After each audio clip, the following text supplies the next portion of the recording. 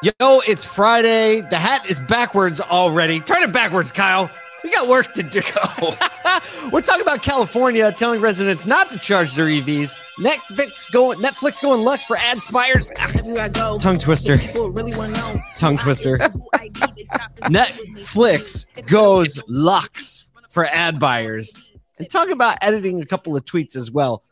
Woo, we just came in hot out of another room. We got up early to be in a clubhouse room.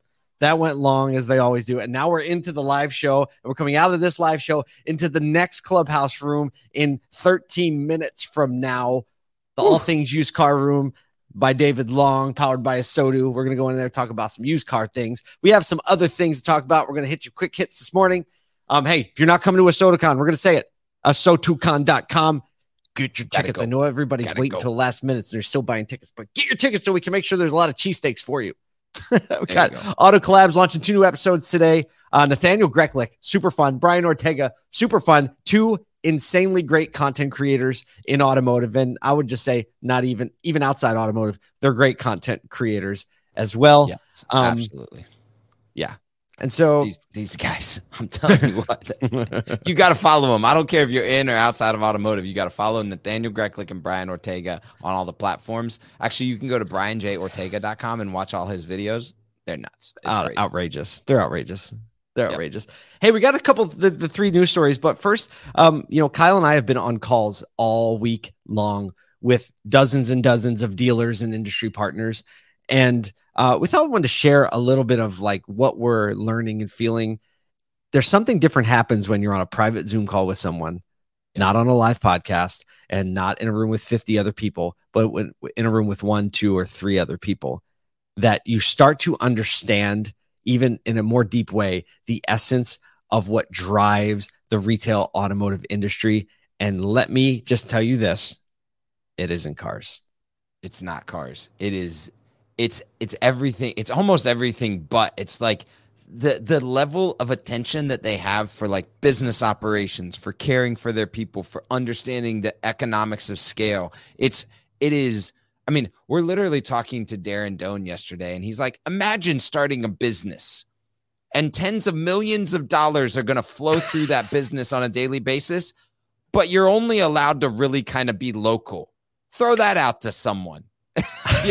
Like these operators are doing things and they're thinking about their business in ways that anybody in any retail organization can think about. I mean, I'm talking to David Long, and he's breaking down the dynamics of inventory that's on ground, in pipeline, on order, and figuring out how to manage those business entities on a daily basis. Like, that's dialed in. I don't know if you've ever thought of that, but wild stuff. Man, some of the other conversations, so much focused on people, much focused on the heart, cultivating the hearts of the people who work for you, helping them to realize everything they have inside them as their potential, helping them walk through hard times. Man, we even some conversations with dealers on why they're not taking government money that they are entitled to legally, because it's been a strong year in profitability. And they're like, we decide not to take it. And other dealers being like, yeah, you know what? We didn't take it either. Yeah, we didn't take it either. And that is not what it seems like if you read the newspaper about car dealers. No. But I think you'd be really hard pressed to find two top execs from cars.com, the president and the founder. So Alex Vetter and Doug Miller both saying, hey, look, the sentiment across their platform called DealerRater is overwhelmingly positive for dealers. Right. This is a website where you're like, hey, rate the dealer, rate the salesperson, rate your experience. That's actually where it's all coming out. We're not talking about like the subreddits and the things like that where it can tend to go negative, right? Or the negative energy just gets amplified.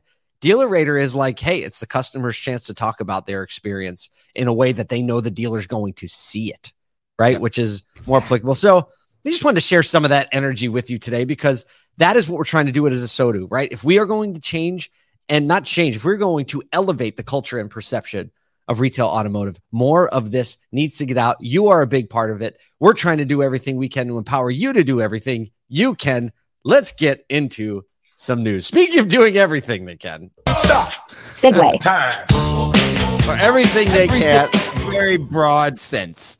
Very, very broad sense. California asked residents not to charge their EVs just a day after announcing that all vehicles must be EV by 2035. The American Public Power Association and state energy regulators are asking people to turn thermostats up to 78 degrees. I would melt, by the way, or higher to turn down much and turn down, not turn down on or not charge their EVs between certain periods of the day because it's hot in California in the summertime. And like 78 degrees at all times in California, anywhere where you're no. That's called San Diego. San Diego. My sister lived in San Diego. If you just go like every mile you go inland, like the temperature goes up a degree. Right. It's something like that. That's true. Yeah. State officials are pointing the heat wave, reminding people that this is normal for California, meaning you have to conserve energy, conserve power. Governor Gavin Newsom and other officials are also backing a plan that would allocate $5 billion to maintain the current grid instead of improving it. And the plan also includes $5 billion just to be status quo. Well, yeah. And the plan also includes relying on fossil fuel power generators to support the power grid. We linked up an article from one of the writers at Jalopnik, and I thought it was really appropriate because he lives in California. So it was like the perspective of a professional writer, who writes about cars, who lives in California. Another publication, the Times of San Diego, reported that members of California's Air Resources Board continue to question also the practicalities of the proposal to ban gas-powered vehicles, raising concerns over challenges. Also, listen to this, affordability and equality. So it's like a kind of like you got super practical, right? We need the power to charge them. And then the more human, interpersonal, socioeconomic challenges of saying like, hey, if we make this a reality, it's really tough to do that when like the average price is like 45 grand.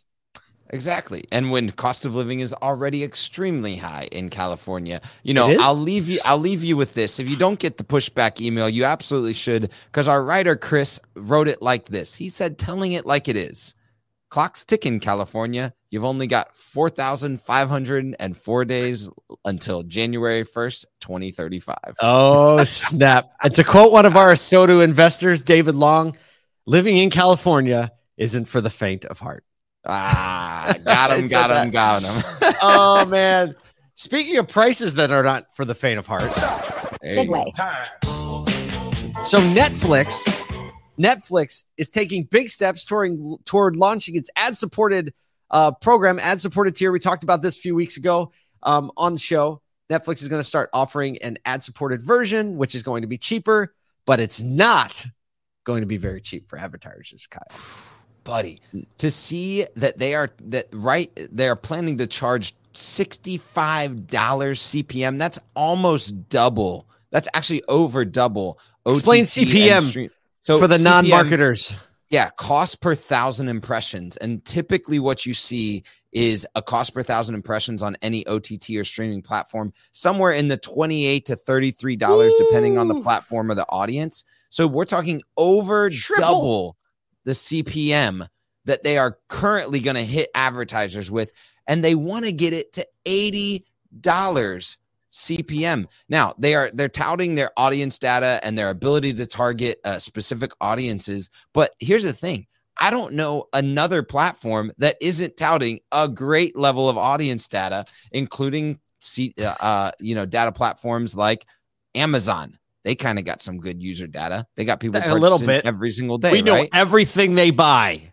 Yeah. Right? So it's kind of blowing my mind. And not just that, but they're asking for year-long commitments to the ad platforms, similar to like a traditional TV buy. So, it's much more akin to like a linear TV buy from both a contract perspective and the cost per impression.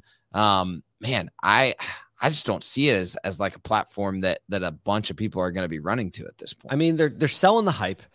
I think, advertisers have been drooling over Netflix's audience, which has been really just totally totally unavailable to advertisers, right? So I think it's a new platform. There's hype around it. They have brand power, and they're trying to leverage all the brand power. You know, they want a year commitment, and that might just be because they don't know how it's going to go. And if you get the year commitment, they want people who are willing to be in it for a year with them. They are limiting any advertiser spend to 20 million, which is a relief because we wanted to spend 40 million, but they said, no, Asoto, you can only spend 20 million. So, I mean, it saves a little budget there.